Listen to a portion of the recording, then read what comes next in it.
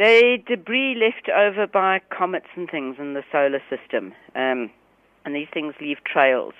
So, and we crashing through these trails. So, when you hit something, when the Earth hits something, it hits the atmosphere first, down at something like 100,000 kilometers an hour, and that's hard enough that it burns up in the atmosphere.